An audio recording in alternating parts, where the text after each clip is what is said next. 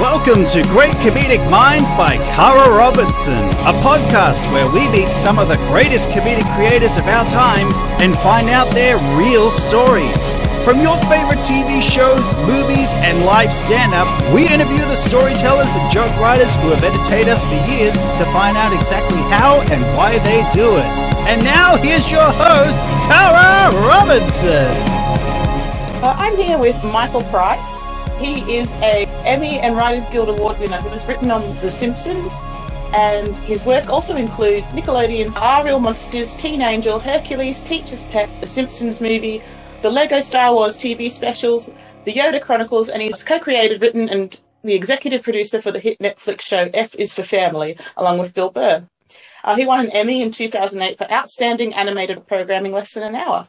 Thank you very much for joining us this morning, Michael. Sure, I'm so happy to be here. We're very grateful to have you. It's wonderful.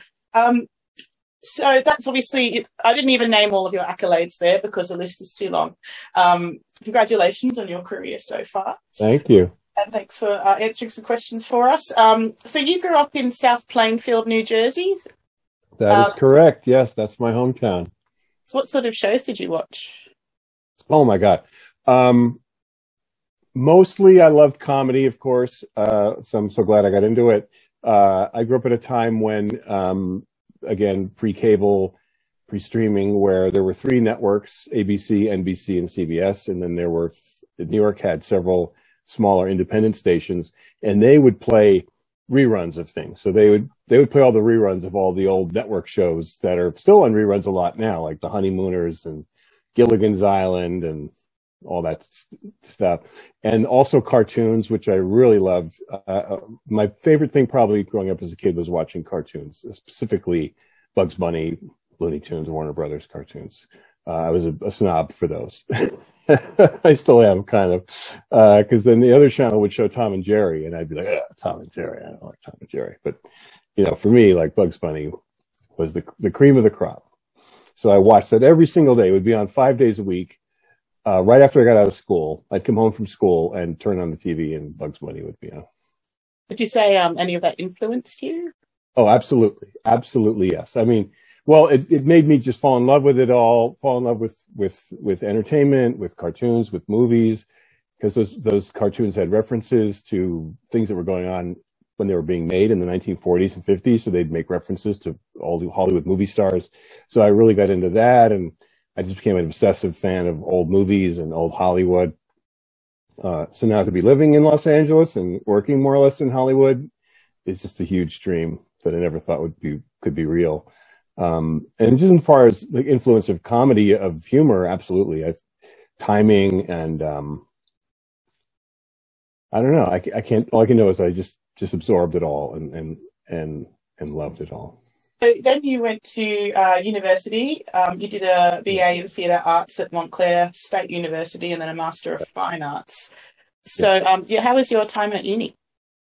Well, it was fun. I was a theater major, so which I loved. I loved acting, and it was just the first time I felt like I was suddenly around people that were like me, who had similar references, and so I just enjoyed every single minute of it, to the point where I conspired more or less passively aggressively to keep going, to stay in college as long as I could, which meant doing an extra half a year.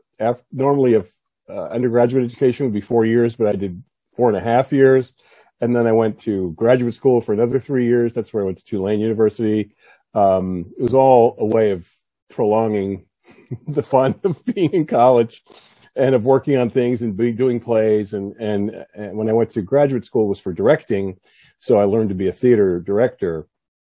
And that's, I think, where most of, in terms of what I ended up doing, somewhat on The Simpsons, but more specifically on F is for Family as the main producer or showrunner, was so much of what I learned as directing a production, because it was sort of, coordinating all the various elements and talking to the designers and directing the actors and working on that. Like those skills definitely came into play years later when I became a showrunner of a TV show. Would you say that theatre, as opposed to, say, you went to university and you were doing actual shows and animation, with that theatre background, has that helped you? Absolutely. I mean, well, there was no such thing when I was going to school. There really wasn't much of a TV major at my college. There was, but it was more about the ins and outs of learning how to run video and that kind of stuff. So it wasn't, and they were teaching writing. I really didn't know what writing was or how it worked.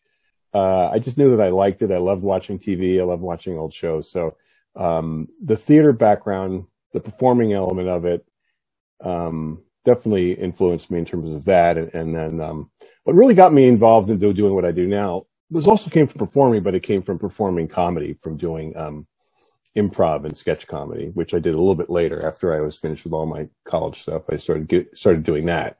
And that's what really sort of set me on this path to doing what I do now. Was that the news? Is that you're referring to? Well, the news was my first ever job, paying job of almost any kind. It was my first paying job of anything that was involved in writing or being creative. I had all kinds of crazy other survival jobs, but no, this was a group in New York called Gotham City Improv, and they were a New York offshoot of the group here in Los Angeles called the Groundlings. And the Groundlings were the improv comedy theater that started the careers of so many people that went on to be big stars on Saturday Night Live, like Will Ferrell and John Lovitz and Will Forte and a lot of people in that school. So it was a thing where you took these classes and you did improv games and fool around, but then it also taught you to take some stuff that maybe you discovered while you were doing an improv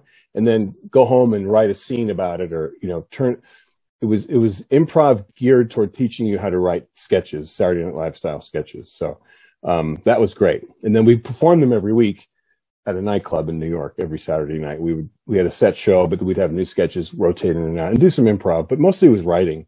So it was teaching me how to be a writer, and it was great. Okay. I think sketch shows were they were in vogue at that time. They're in Australia as well. And for those at home, the news was, it was short skits, wasn't it? Yes. Yeah. Yeah. It was really interesting because it was started by the producer of it was a wonderful man named Michael Wilson, who had worked on Saturday Night Live. So it was basically a half an hour show in the format of a Saturday Night Live sketch comedy show that was then was set and aired 5 nights a week on TV. So we put together a half hour SNL style sketch show that we ended up taping over the course of a couple of weeks, but we wrote. So when I got that job, suddenly I went from doing nothing to doing everything, to just writing everything I could think of. And it was an incredibly wonderful time. And I met a lot of great writers who I'm still close friends with. And for a lot of us, it was our first jobs, and it was very low budget and the money wasn't great, but it was great to me. It was more money than I'd ever made in my life. But it was beyond that, it was just so exciting that suddenly here I was finally doing what I wanted to do. And it was incredibly fun. Talk about, I think that's a massive question when I ask people what they want to know.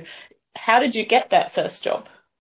Well, what happened was that going back to the improv theater I was involved in, that was a large group of us, around 7 or 8 of us were all in that group together. But then there was one particular person who I really hit it off with as terms of our same sensibility. And we became writing partners and performing partners. And we put together a 2-person show of sketches about a man and a woman, dating and the stupidities of what it's like being out there dating and starting a relationship. And we turned it into kind of an evening that got some people interested in us and thought we were funny and thought we were like a team, like a comedy team.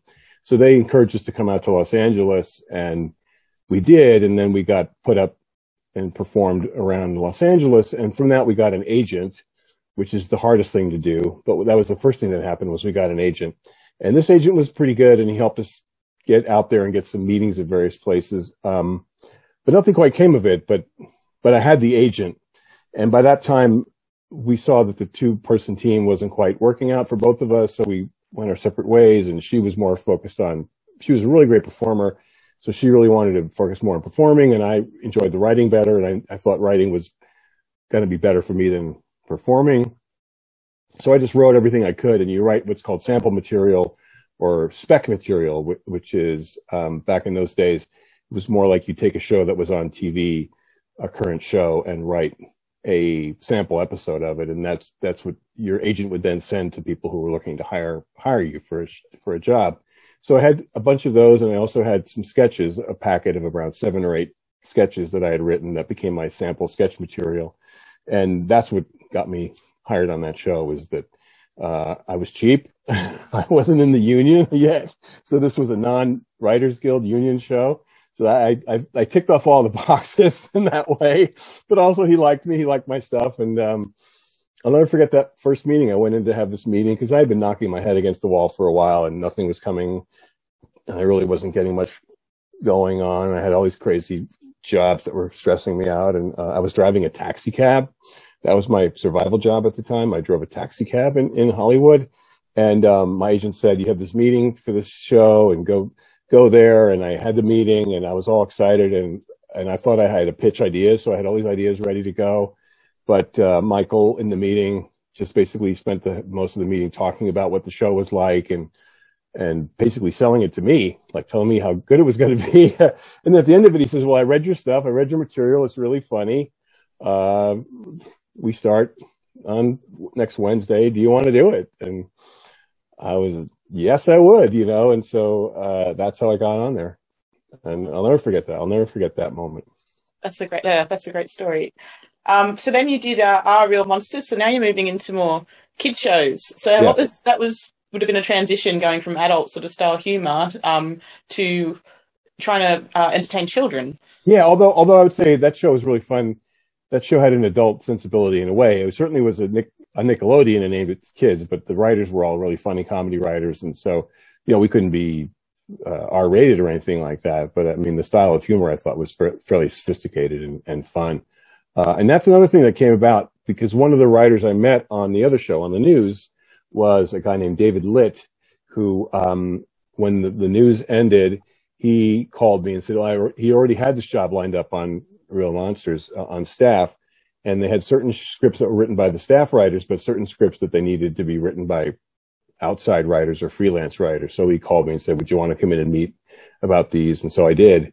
And that's how I got that from meeting David on the news. And that's often what happens is that you'll get a job, and if you do a good enough job and you get along with people, you end up meeting someone who will help you get the next step, or I'll help someone else get the next step. And that's what got me in there. But I will say this, that I was so excited to work in animation because, as I said before, I loved cartoons. I loved animation. So it was very fun. Did you come up with the show itself is the concept of some monsters who, they go to scare school and they have to go and scare children?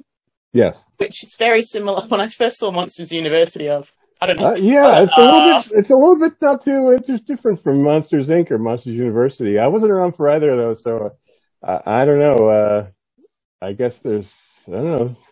I don't know what happened there, but there certainly is a similarity, I would say, in terms of the two things.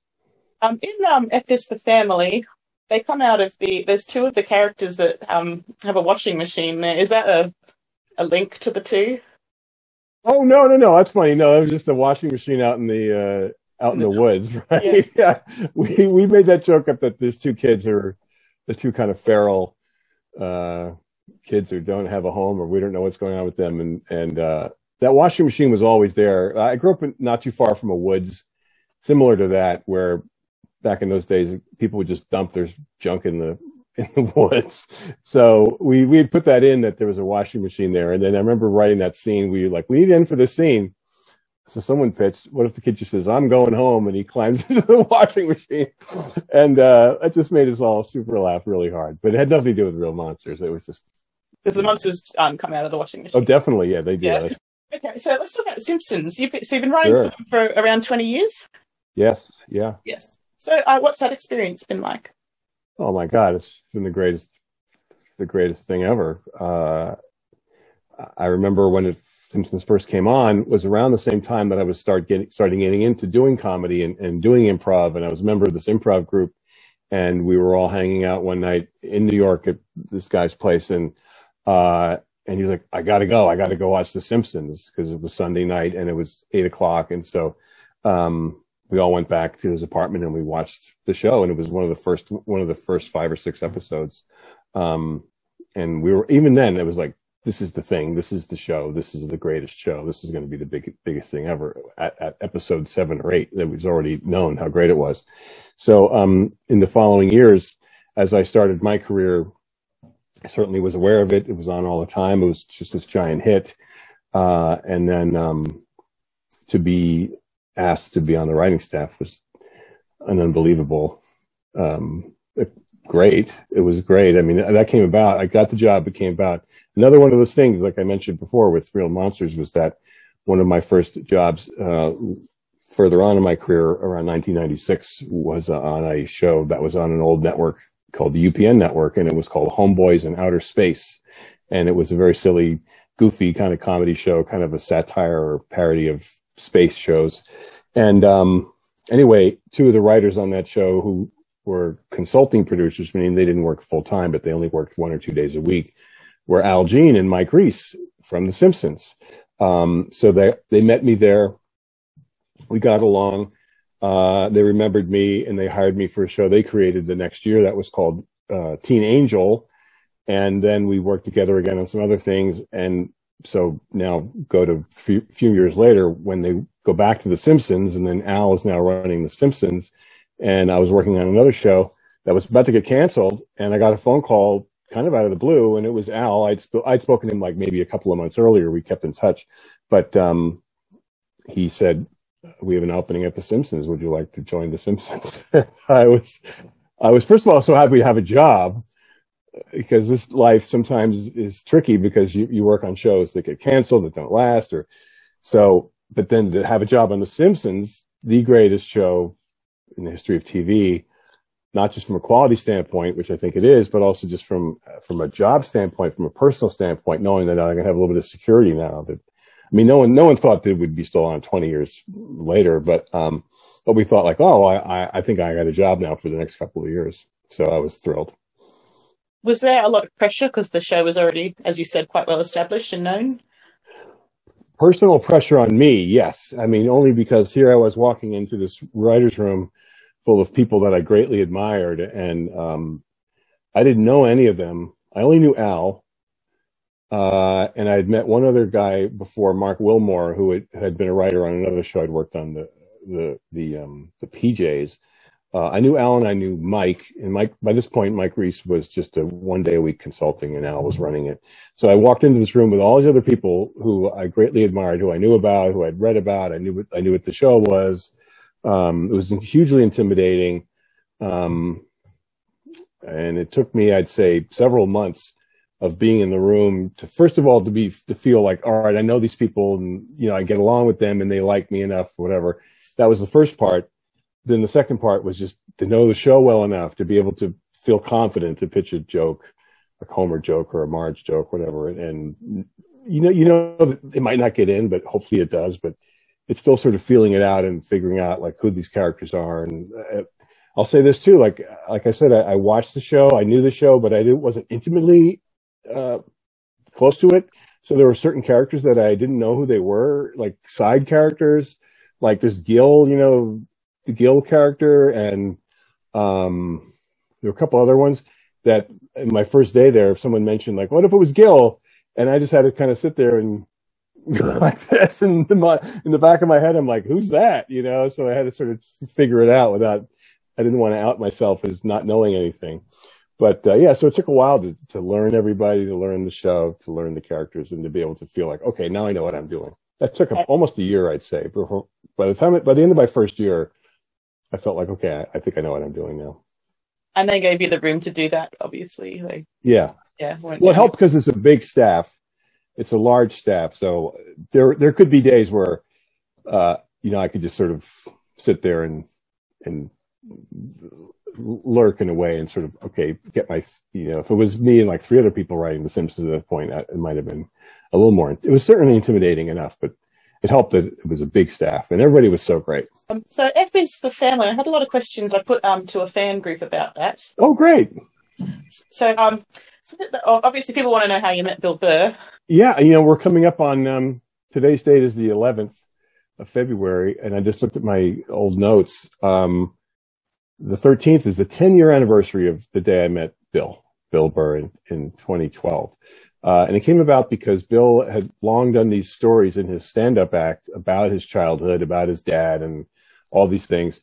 And he had always wanted some way to get more out of it, to produce them in some way. He had often thought about doing small shorts, kind of like the original Simpsons shorts, but he never did that.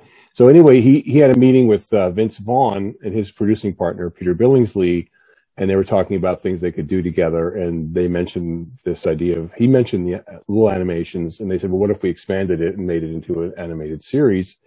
And he was excited about that. And so the beginning of it was sort of a standard kind of businessy thing, which is that their agency was the same agency that I'm at, which is called CAA. So they went to the CAA agents. They said, like, we need some writers who know animation who would be interested in working with Bill Burr and developing an animated series. So my agents thought of me and mentioned The Simpsons. And then I think Bill and Peter were like, oh, The Simpsons, that's good. And I'd met Peter once before on something else. So anyway, they brought me in. I had a meeting, and that meeting, which was 10 years ago coming up, was mostly just sort of get to know each other and for me and Bill to see if we got along. And I told some of my stories about my childhood, about my dad, about my neighborhood. And we had very similar frame of reference about what that meant and what it was like, the difference between being a kid back then and now. And we hit it off. And after a little while, they came back and said that Bill wanted to work with me on it. And that's how we ended up starting it. Some of the themes in it, I would find it a challenge that it's a comedy show. And some of the comedy can be a little bit, it's not realistic, it goes out there, but at the same time, it's got some very dark themes. Sure. Was that difficult to work the two together? No, I think that was what we got excited about. You know, that was the thing that made us want to do it, was that, well, at first we didn't know we were going to do it for Netflix. Netflix really wasn't doing much at the time when we first started doing this.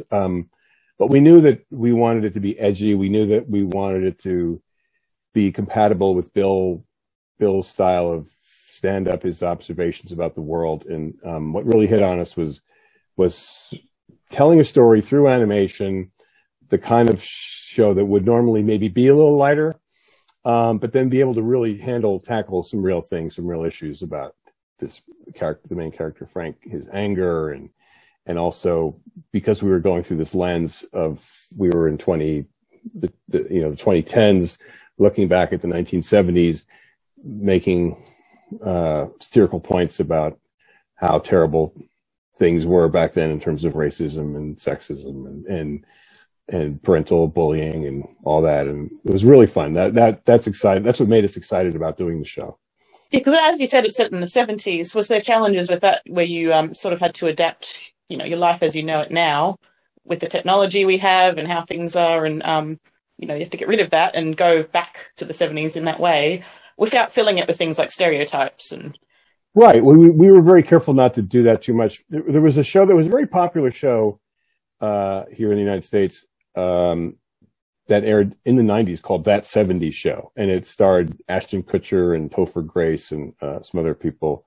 And Kurtwood Smith, who ended up being on our show, was the dad on that show.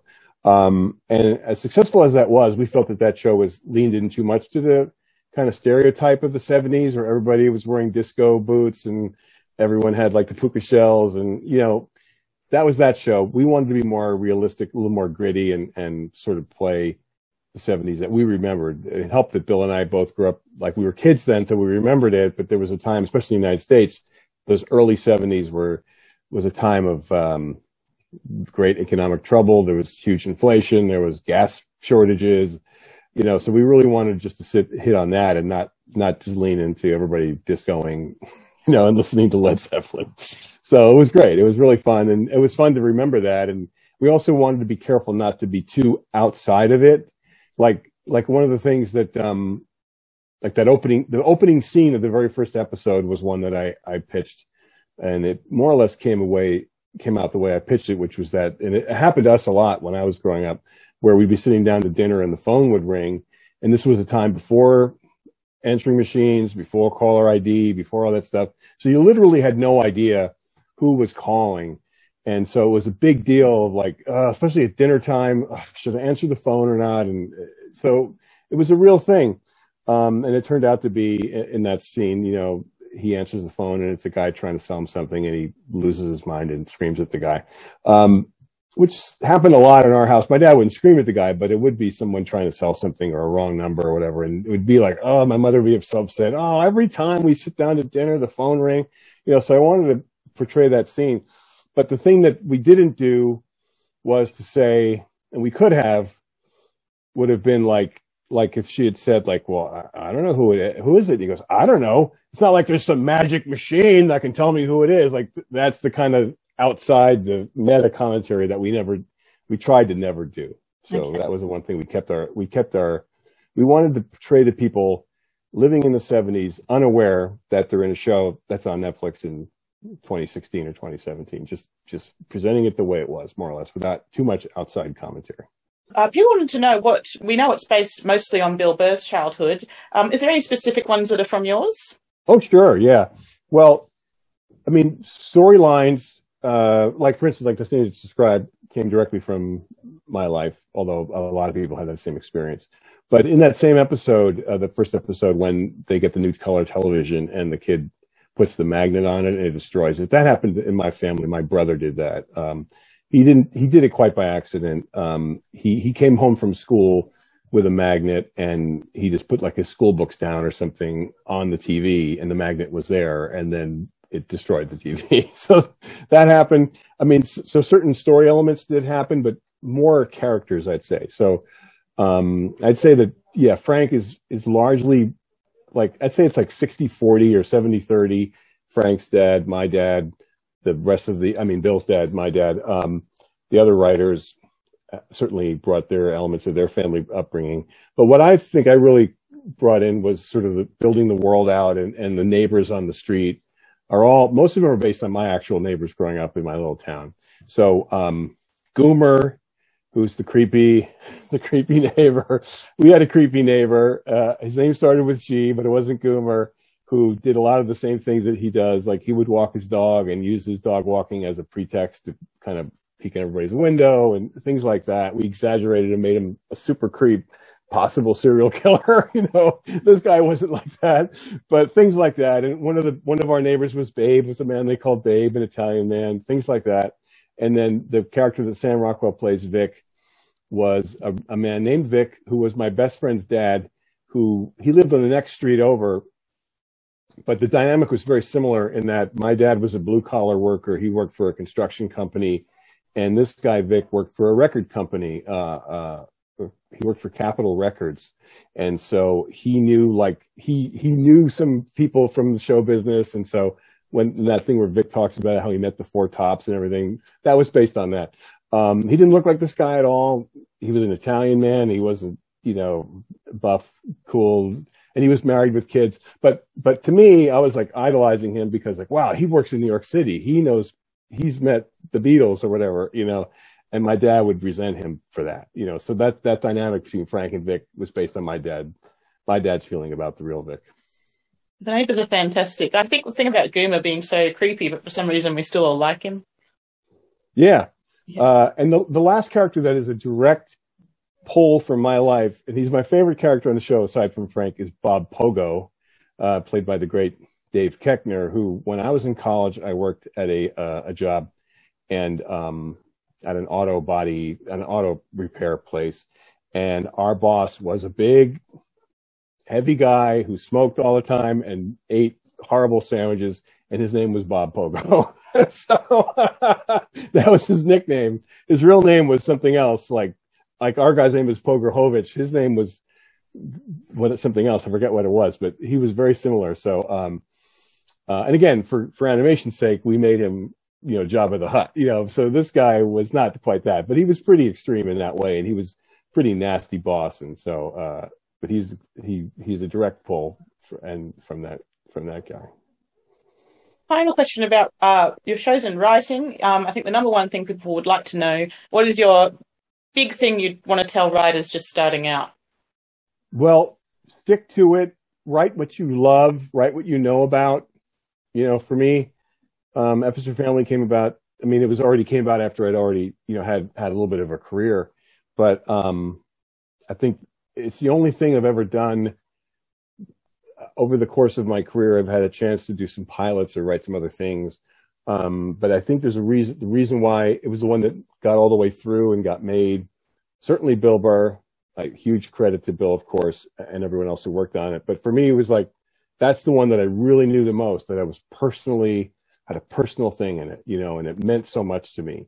So even if you want to write like a Star Wars or a space thing or something, or something in the bottom of the ocean, find a personal connection to it, something that means something to you.